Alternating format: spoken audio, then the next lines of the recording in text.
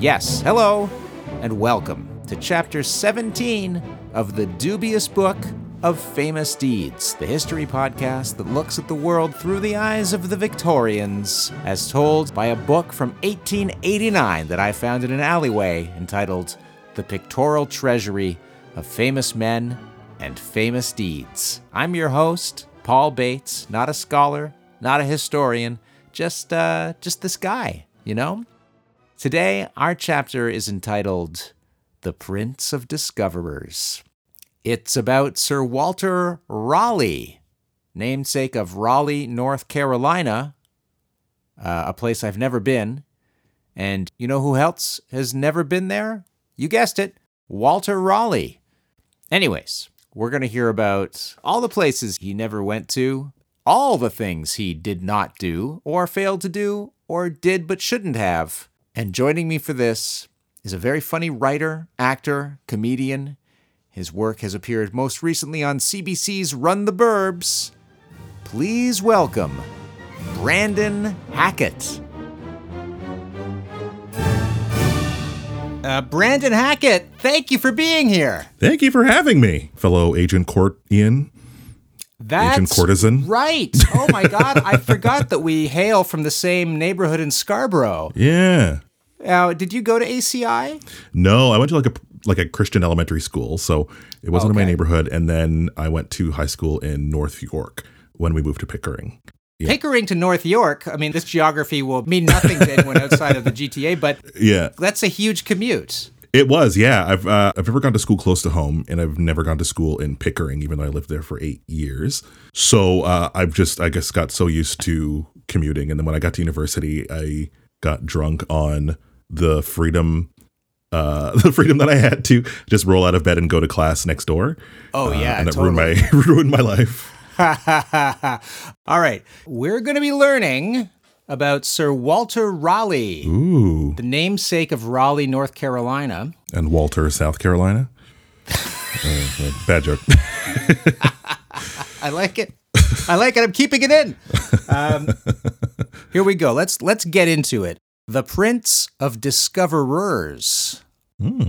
Okay. I'm just thinking about the hierarchy of discoverers at this point. Yeah, right. Because who's the king? Who's the queen? Who's the Grand Duke? Who's the vizier? The court jester of discoverers. The Earl of discoverers.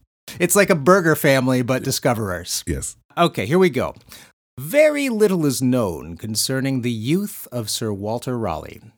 He was born at a farm called Hayes, near the mouth of the River Otter in Devonshire in the year 1552. So this is the south of England they're talking about. Mm-hmm. The River Otter, here's the one point of notoriety for the River Otter. It is the only known river in England to contain a wild breeding population of beavers. All right. That is a misleading. Highly misleading. What a twist. What a twist from the River Otter. It's just like, what a bunch of disappointed families heading down to the river to check out the otters, only to find the only population of beavers in England. All right. Okay. It's a species which died out in Britain around 1550, around Sir Walter's birth, but mysteriously reappeared in 2013. Isn't that insane? Huh. So the beavers have been gone for hundreds of years or something. 500 years. And then they're just back mysteriously. Yeah, with a vengeance. Were they a different, this is a weird question, and I'm sure the book does not have this, but maybe you have this off the top of your head. Were they a different breed of beaver? Well, I don't know. I don't have that off the top of my head. I don't think so. I think they would have said, but how does a species disappear for 500 years and then reemerge? And if it was a different species, how did those beavers get there? I mean, someone must have brought them. That's my sophisticated scientific guess. That could be it. Maybe. That's the best explanation I can think of, honestly, because the other one was little embryos in amber hatching and beaver eggs. Style. Yeah, that's right. Have you ever heard of carcinogenesis? No. So that is the phenomenon in nature where over millions of years, a lot of different organisms just basically evolve into crabs. What? Yeah, it's been documented across a bunch of different species of sea wildlife that eventually just turn into different forms of crabs. So my question then is, in the river otter, is this a sort of thing where eventually all life there, specifically otters, I would imagine, just gradually evolve into beavers? Whatever the word for beaver carcinogenesis would be? Well, I hope so. Either that or the beavers were like, bye, we're crabs now. And then for hundreds of years just stayed crabs. And then it was just like, surprise, we're back. We're beavers. They de-evolved. Okay, so that's it. That's our podcast. I think we covered it. Okay, so we've only just begun. Back to Walter Raleigh. In 1569, he began his military career in the civil wars of France as a volunteer in the Protestant cause. We're talking about the French Wars of Religion. 1562 to 1598, a bloody series of conflicts which killed 3 million people. Raleigh was on the side of the Huguenots. Huguenots. Oh, I've just always called them Huguenots. I know that's not at all close to the French pronunciation. Which would... Well, that's what I was going to do too, and then I was like, wait, how would they say it? Huguenot? I don't know.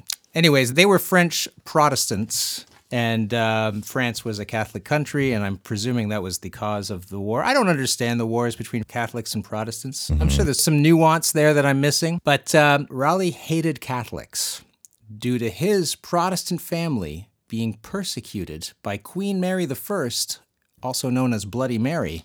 She was a Catholic queen and persecuted the Protestants, but then she stopped being queen and Elizabeth took over, and Elizabeth was Protestant and reversed it. For his entire life, Raleigh hated Catholics, and I think that's why he joined this war. He joined the Huguenots just to kill some Catholics. Interesting. Soon after, he repaired to the Netherlands and served as a volunteer against the Spaniards. So he's just on a European tour of killing Catholics now. But he was soon drawn from the war in Holland by a pursuit which had captivated his imagination from an early age, the prosecution of discovery in the New World. In conjunction with his half-brother Sir Humphrey Gilbert, he made an unsuccessful attempt to establish a colony in North America.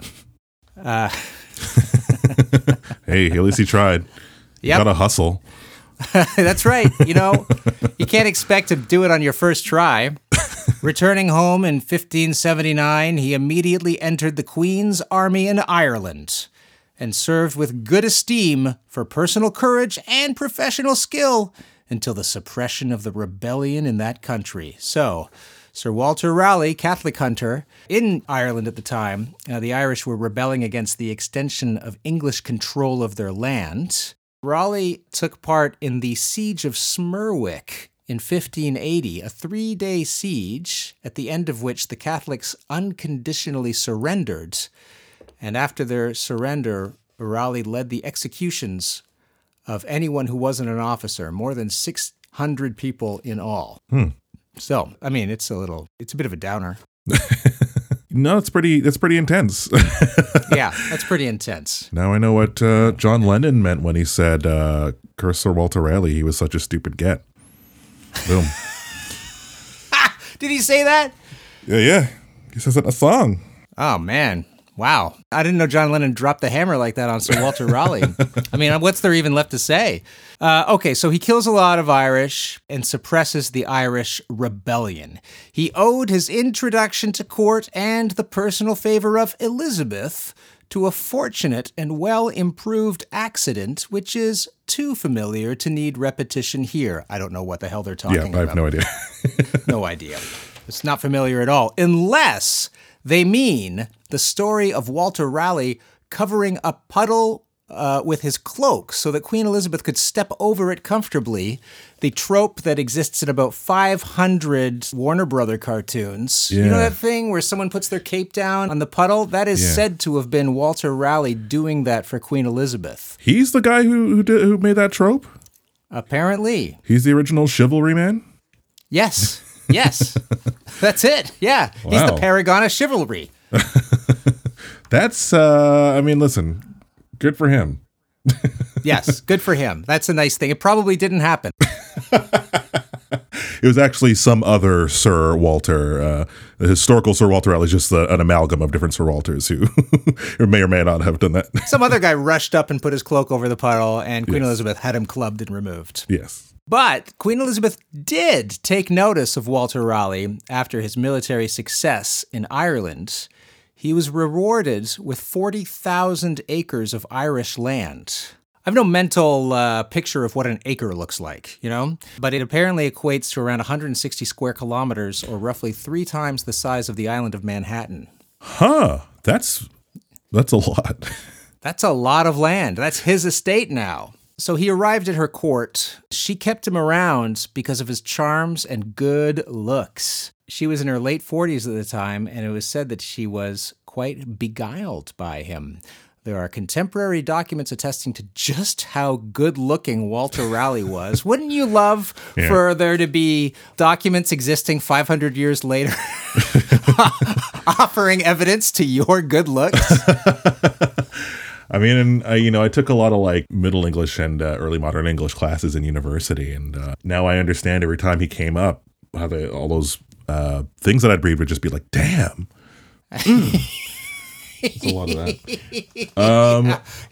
But to answer your question, I would absolutely love that. But I would be livid if I was on the other end of that, where there were historical records about how smitten I was with someone's beguiling looks.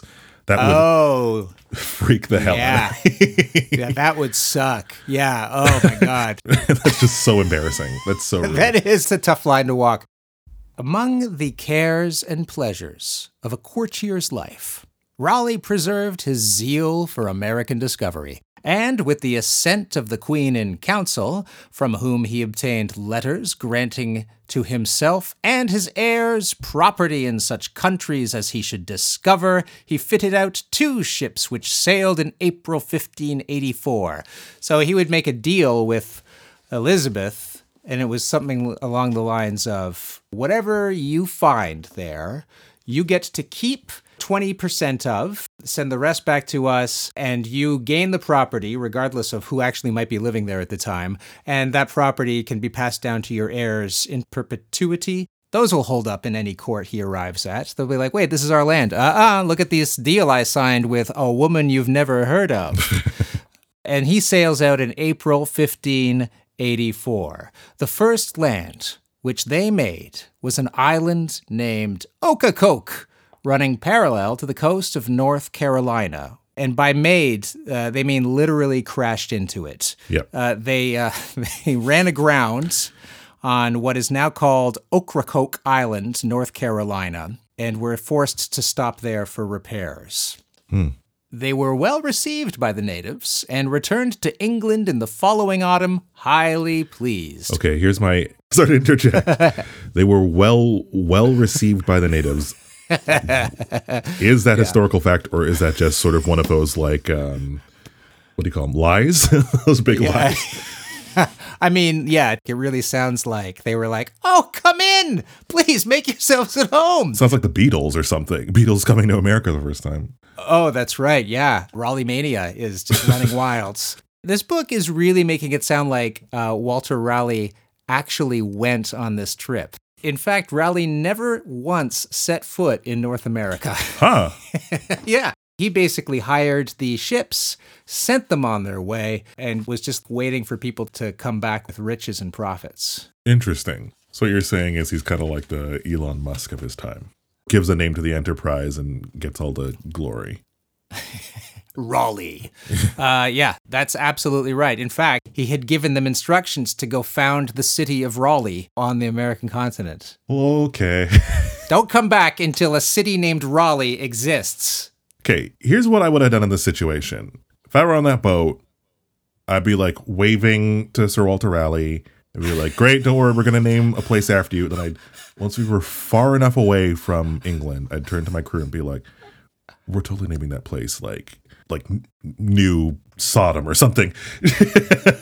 Like just some cool name. Or, you know what, if my current consciousness inhabited a former consciousness in history, I would simply turn around and not colonize another land that belongs to indigenous peoples. Just go spend a nice time on an island somewhere. Yeah. And then say, we couldn't find anything. Yeah. Yeah, just hang out at the Isle of Wight or something. Exactly. Okay. So they meet the natives. According to this book, everyone was highly pleased. Everyone had a great time. Nor was less satisfaction felt by Raleigh, or even by the queen, who conferred on him the honor of knighthood. She also gave him a very lucrative mark of favor in the shape of a patent for licensing and the selling of wine throughout the kingdom. That's gotta be lucrative for sure. Mm-hmm. He's like Dan Aykroyd. After he did his main stuff, just get a license for liquor or whatever. Oh yeah. Hey, listen, I'm in town to promote a new wine. It comes in a crystal skull shaped after the heads of the Irish that you'll find on spikes back home. And she directed, we're talking about Elizabeth, she directed that the new country, in allusion to herself, should be called Virginia. Did you know that the state of Virginia is meant to be named after Elizabeth? Was that one of her names or something, or... First of all, it said that Raleigh named the land Virginia in honor of Queen Elizabeth because she was the Virgin Queen. Okay. Presumably it was meant as a compliment? Well, that's another weird thing that scrutinizes her, sexuality. Her virginity is commemorated in a state that votes constantly against its own self-interest. But if I was king and I was a virgin and somebody came back and said, hey, great news. We found a new continent and we've named it Virginia. I'm like, why? Because you're a virgin. I'm like, could we please just keep that? You don't have to call it that. Welcome to King Paul's Virgin Island. Can we think of a single other name? Something else you know about me that I'm known for? No, you're a virgin. That's what everybody says. Welcome to Bucktooth Peninsula. I'm really sensitive about that. Okay, so Raleigh did not quit the court to take charge in person of his undertaking. He didn't go to North America. And those to whom he entrusted the difficult task of directing the infant colony appear to have been unequal to their office. It is not necessary to pursue the history of an enterprise which proved unsuccessful and in which Sir Walter personally bore no share. So what they're saying is it's another failed colony. Yeah. Kind of funny that in one breath they're saying his colony was such a success he was knighted for it, and then the next paragraph they're saying it's not his fault, it fucked up. They were total failures, his colonies in North America. The first one was abandoned due to lack of supplies, and Raleigh's second colony on Roanoke Island, in what is now North Carolina, simply disappeared. What?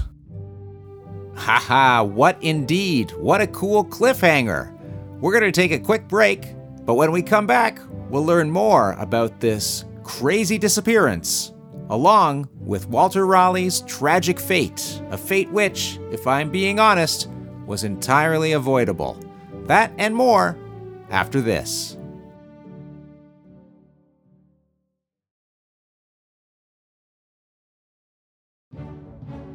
We're back. Hey, if you like the podcast, it would be great if you gave it a rating online and leave me a review as well and let me know what you think of it.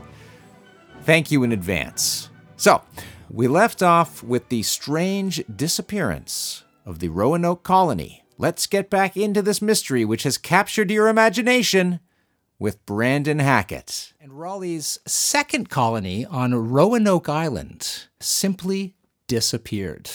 What? Yeah. Around 120 men and women were left on the island to, form their camp. Yeah. When one of Raleigh's men went back to bring the supplies, they had vanished without a trace, leaving behind only the word Croatoan cryptically carved into a fence. Oh my God, that's so creepy. Yeah. It's believed that the colonists may have assimilated into the local indigenous tribes, but nobody knows for sure. That makes a lot of sense. If you've been left behind by Sir Walter Raleigh to form a city in his name, and it's cold and shitty and you don't know how to find food for yourself, yeah, you're definitely going to join up with the people who thrive on that land, right? Yeah, that makes sense. Yeah. Croatoan, do we know what that means? Yes, we do. The word Croatoan was believed to refer to the nearby Croatoan Island and was presumably a clue as to where they went. They must have stayed up for nights trying to decipher that clue. Okay, all right. And did they bother going, or was it just... No, they did not. Raleigh had no interest or intention in finding his lost colonists because his deal with Queen Elizabeth specified that he needed to create an English colony in North America within 7 years in exchange for 1/5 of any and all gold and silver he mined there. But if he failed to within 7 years, that deal was null and void. He would lose his claim if he couldn't sustain a colony. But if the colonists couldn't be proven dead, he could still keep his claim. So he just didn't look for them. Wow, okay. So he's just like, I'm sure they're alive. Can I have my claim still? Yeah, they're there. They're fine. I received a letter with drawings of how things are going. Here, take a look. Soon after these events, Raleigh retired to his Irish property 3 times the size of Manhattan, being driven from court in consequence of a private marriage contracted with Elizabeth Throgmorton, one of the Queen's maids of honor, a lady of beauty and accomplishments, also the greatest last name in English history. I was going to say, like, it's cool that they're saying a woman of beauty and importance because the trope in comedy for a long time is to, like, the name does not telegraph somebody who's like an uncommon beauty. It's just sort of like Throgmorton. Sounds like somebody who's just sort of like, hello? I'm Elizabeth Throgmorton. Where's the Throgmortons in Bridgerton? And they should be the hottest family. That being said, good for them. Good for them. This is all true. A lady in waiting to the Queen, Elizabeth or Bess Throgmorton, and Raleigh had a secret romance, secret marriage, and secret child, all behind the back of Queen Elizabeth. I mean, that's the title, Lady in Waiting. She lies in wait. That's it. In consequence of this intrigue, Sir Walter Raleigh was committed to the Tower of London.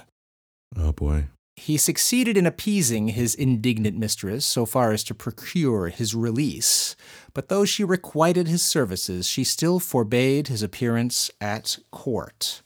In fact, Raleigh was released so that he could manage another campaign against the Spanish. He was released from the Tower. His wife was released a few months later. Queen Elizabeth had expected the Raleighs to ask for a pardon, but they refused to, so he fell out of her favor for 5 years. Elizabeth's jealousy on the subject of her favorite's marriages is well known, and her anger was lasting in proportion to the value which she set on the incense of Raleigh's flattery. He retired on his disgrace to his estate. But during this period of seclusion, he again turned his thoughts to his favorite subject of American adventure, and laid the scheme of his first expedition to Guyana in search of the celebrated El Dorado, the fabled seat of inexhaustible wealth. El Dorado, Raleigh, having heard the myth of the lost city of gold from a captured Spanish general, organized an expedition to find it in an effort to win his way back into Elizabeth's court. Having fitted out a considerable fleet, Raleigh sailed from Plymouth, February 6th, 1595. He left his ships in the mouth of the river Orinoco and sailed 400 miles into the interior in boats. It is to be recorded to his honor that he treated the Indians with great kindness, which, contrasted with the savage conduct of the Spaniards, raised a friendly feeling towards him that for years his return was eagerly expected and at length was hailed with delight. They love this guy. They just sit around wondering when he'll be back. Yeah. His relationship is exaggerated in this book, but apparently they had peaceful relations since they were able to show that they were enemies of the Spanish. Yeah. I mean, whilst plundering their resources, I guess. Oh, yeah. But the setting in of the rainy season rendered it necessary to return without having reached the promised land of wealth. It's interesting that this book doesn't really weigh in as to whether or not this is a mythical city. It's not a real place. It's just a rumor. It is so funny to me that he was searching for El Dorado. That is so funny. Yeah. Yeah. It's like he bottomed out in life and then was like, "Where's Atlantis?" That's so funny to me. Which way are we sailing? Down. We're finding Atlantis. That'll solve my problems. I know, what a Hail Mary. This continued through life to be his favorite scheme, but neither Elizabeth nor her successor could be induced to view it in the same favorable light. So Raleigh really went on this trip. Though he never went to North America, he did go to Guyana and tried to find El Dorado. Of course, he didn't find it because it doesn't exist. He didn't return with anything of value. No silver, no gold, no city. Everyone was disappointed, and his reputation was even worse than it was when he left. So he had no other choice but to write a book about it. He wrote, it was a really long title, but the short version is The Discovery of Guyana.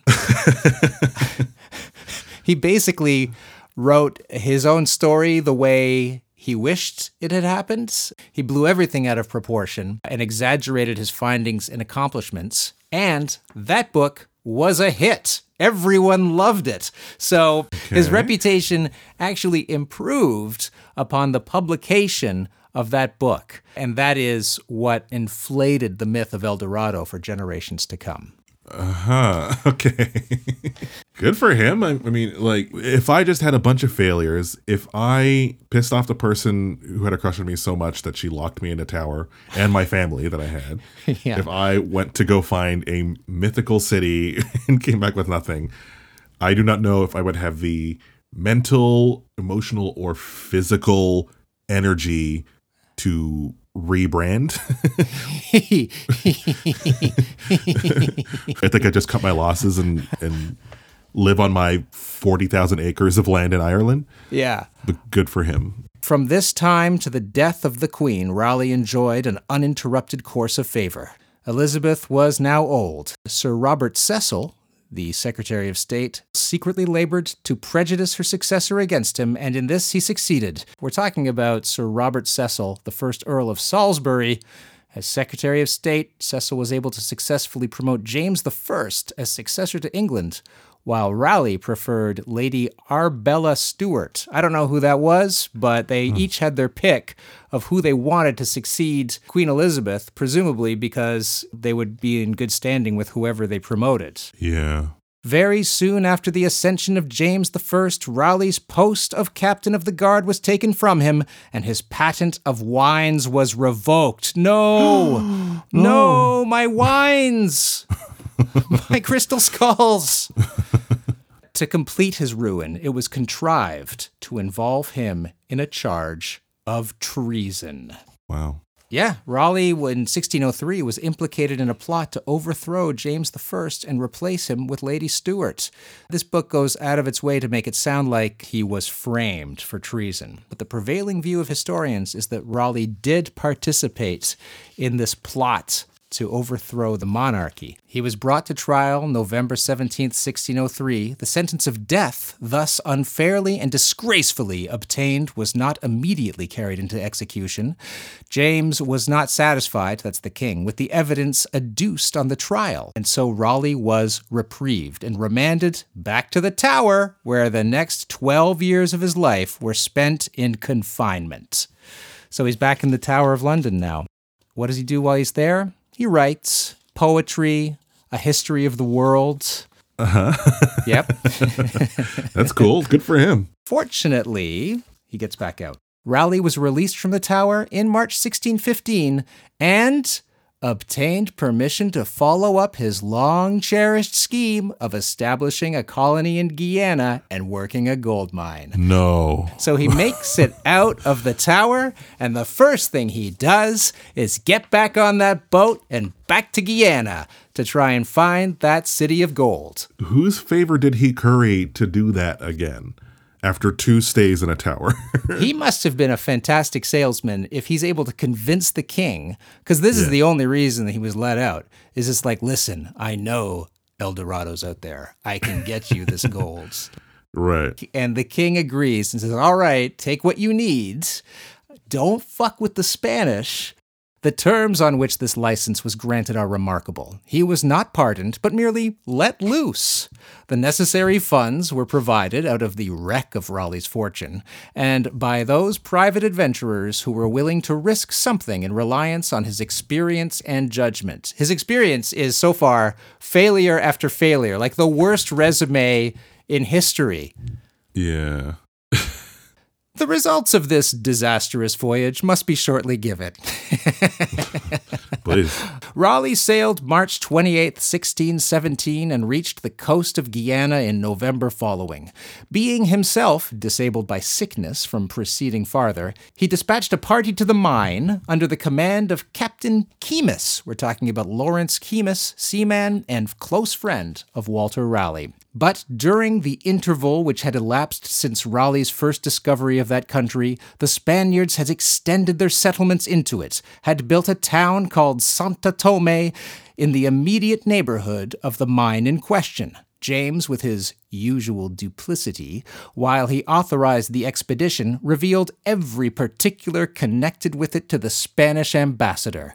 The English, therefore, were expected in the Orinoco. So according to this book, it's a setup. The king has let him go and has told the Spanish king where to find them. I don't think that actually happened, but it's a great way to tell this story.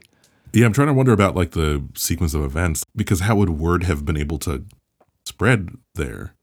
Yeah, right? Yeah, that's incredibly, that's a great postal service. You've got to get letters from England to Spain, and then you've got to get letters to Guyana faster than the ships that Raleigh's on are already moving.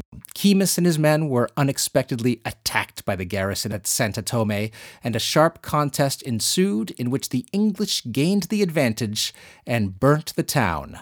In this action, Raleigh's eldest son was killed.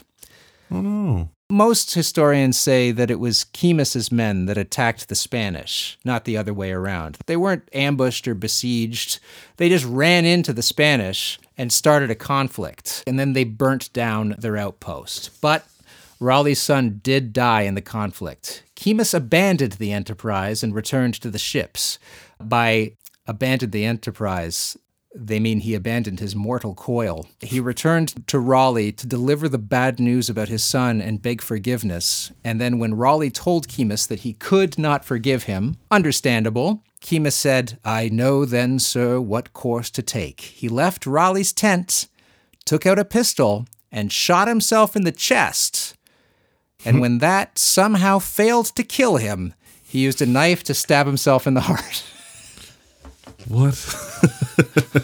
I'm sorry to laugh, but this is the second time I've read from this book in which a guy failed suicide and had to kill himself with 2 different weapons. Why don't you just shoot himself in the head, like in the mouth or something? That's the quickest way. I wish you were there, because that's anybody probably could have figured that out, but no, not him. He's like a shot in the chest. That was the end of Lawrence Keymis. On his return to England, Raleigh found himself marked out for a victim to appease the resentment of the Spanish court. The Spanish found out, of course, what happened, and the Spanish ambassador was outraged and demanded that Raleigh pay for his crimes, and James had little choice but to go along with it. Raleigh quietly surrendered himself, and he was arrested and committed to close custody in the tower. Yep. Yep. Back in the tower. Back to the tower. Right. They must have just kept a standing room for him, just the way he likes it. It was determined to carry into effect the sentence passed 15 years before, from which he had never been legally released. So they're going to kill him now. The execution, with indecent haste, was ordered to take place on the following morning. In the last stage of his life, his greatness of mind shone with even more than its usual luster, calm and fearless without bravado. He spoke at considerable length, and his dying words have been faithfully reported. He laid his head on the block, and, breathing a short private prayer, gave the signal to the executioner. Not being immediately obeyed, he partially raised his head, and said, "What dost thou fear? Strike, man!" and underwent the fatal blow without shrinking or alteration of position. He died in his 66th year. There you go. Wow. What a life. I was going to ask how old he was, because it sounded like he lived so many different lives. Mm-hmm. And 66 sounds pretty old for someone who lived during that time.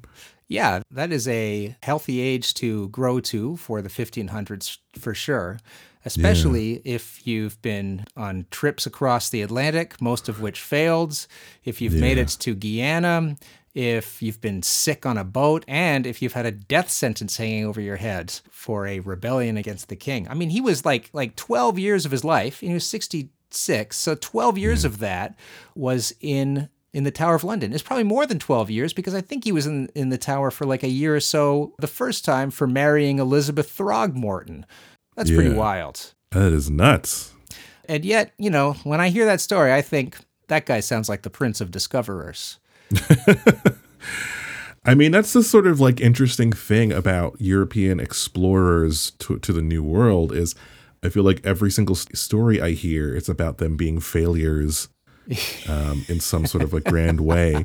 And yet they're still like Christopher Columbus, notably. Oh, a complete fuck up. A complete fuck up. Yeah. Absolutely so stupid. Just a con man. And a psychopath. That's all he was. Comparing that, thinking about Sir Walter Raleigh now, he just sounds like someone fighting for kind of the wrong cause who then, commissioned expeditions and then went on some expeditions and ultimately came up with nothing. Just failed so much, and he's got Raleigh, North Carolina named after him. What exactly made him great? Popularized El Dorado. What can we say? Yeah, that's right. Yeah, I mean, he had hustle. We wouldn't have all those great text-based adventure computer games about the search for El Dorado without Walter Raleigh. We wouldn't have that uncharacteristically homoerotic children's movie, Road to El Dorado, without Sir Walter Raleigh. That's it. Thank you, Walter Raleigh. You can find Brandon on Twitter at Brandon Hackett and on Instagram at Brandon R. Hackett. Now that is our episode for this week. My thanks again to Brandon for joining me. If you like the show, give it a rating or review on Spotify, Apple, or wherever you get your podcasts. You can find the show on Twitter at Famous Deeds or on Instagram at famous.deeds. And you can find me on Twitter and Instagram at BatesBot9000. Check out the SonarNetwork.com, where you can find not only a Dubious Book of Famous Deeds t-shirt, but a whole ton of other cool, interesting, and funny podcasts. If you want to support the work I do researching and recording this podcast, you can check out buymeacoffee.com/famous.deeds. You don't need to sign up. It's just a quick and easy way to support creators all over the internet. Next episode is all about guns, particularly about one of the original gun nuts and one of the men responsible for making the USA the most weaponized country on Earth. Samuel Colt, inventor of the Colt pistol, is our topic next week. Until then, I'm Paul Bates. Thanks for listening. This podcast has been brought to you by the Sonar Network.